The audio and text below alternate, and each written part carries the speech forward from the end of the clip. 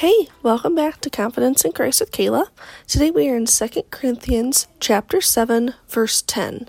But before I dive in, I want to give you a little context.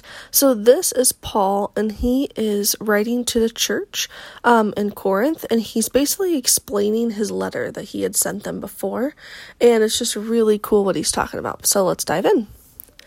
Godly sorrow brings repentance that leads to salvation and leaves no regret, but worldly sorrow brings death.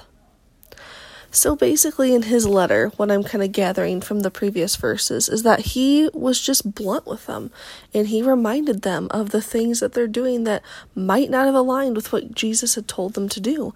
And he was a good Christian friend. He stepped in and he reminded them, like, hey, we just need to check which way you're pointing. Like, are you still pointing towards Jesus? Are you not? Like, are you doing things how you're asked to do by God? Like, what are your focuses here? And he just lovingly reminded them to refocus their thoughts and their actions on Jesus.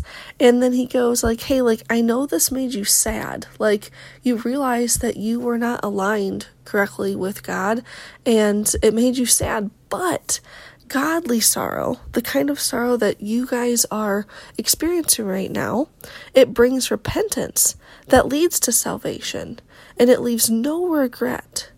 So he's telling them, like, hey, I'm sorry I made you sorrowful, but look at what that realization and that reminder brought you to. Look at how you are now living in Christ, and you are asking for repentance, and how you're now more Christ-centered and Christ-focused. And so as a good friend, I'm asking you, are you focused on God and his mission? And are you getting into scripture and that deep relationship with him on a regular basis? We can't just be one a day, Sunday church people. We have to be everyday relational God people. We can't just rely on our pastors and our Bible studies and things like that to carry us through. We need that everyday nourishment, that water, that light that Jesus is, in order to stay alive. Just like you can't water a plant once a week and keep it in a dark corner and pull it out for sunlight once a week.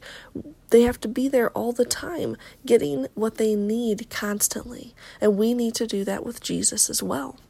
So I don't mean to make you go, oh, I'm just so bad. It might bring a little bit of sorrow to you, but it's just a loving reminder, just like Paul did to his friends in Corinth. How are you doing? Maybe it's a good day to just kind of reflect and see where your confidence is truly coming from. Is it coming from Christ, or is it coming from the world?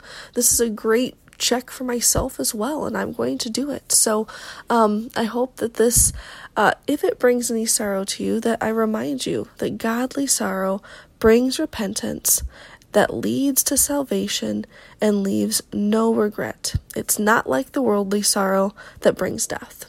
So friend, I hope that this kind of reminds you and rejuvenates you and focuses you in on Jesus.